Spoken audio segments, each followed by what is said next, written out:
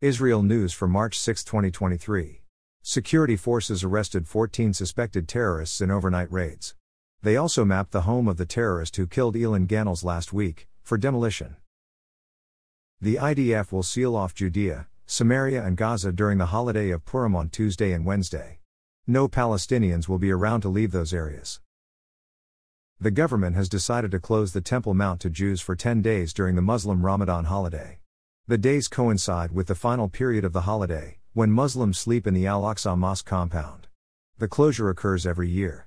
Security Minister Ben-Gvir is vehemently opposed to the decision and is attempting to get it reversed. Security Minister Ben-Gvir has ordered the police to carry out several evictions of Arab families in East Jerusalem this month, coinciding with Ramadan. The families are illegally residing in homes owned by Jews. Security officials fear that the eviction could trigger major unrest in the capital. The Biden administration is considering denying entry to Finance Minister Bezalel Smotrich, because he commented that the village of Hawara should be wiped off the map. Smotrich later walked back his statement about Hawara, saying he did not mean it literally and was referring to targeting terrorists and their supporters. But that has not appeased the Biden administration, who claim that Smotrich is inciting violence. Smotrich is planning to attend an Israel Bonds meeting in the U.S. AIPAC has refused to meet with him.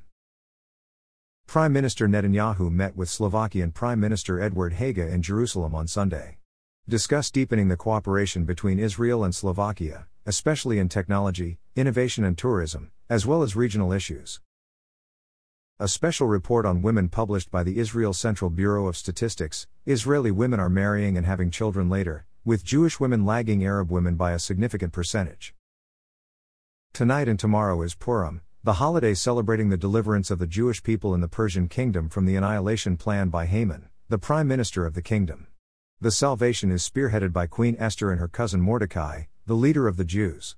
While we might not be facing annihilation today, we certainly are in great need for some divine deliverance. So let us all pray for peace and unity on this Purim. Thanks for listening to the Israel AM News Summary. To receive the Israel AM News Summary directly in your inbox, subscribe at www.israelam.com.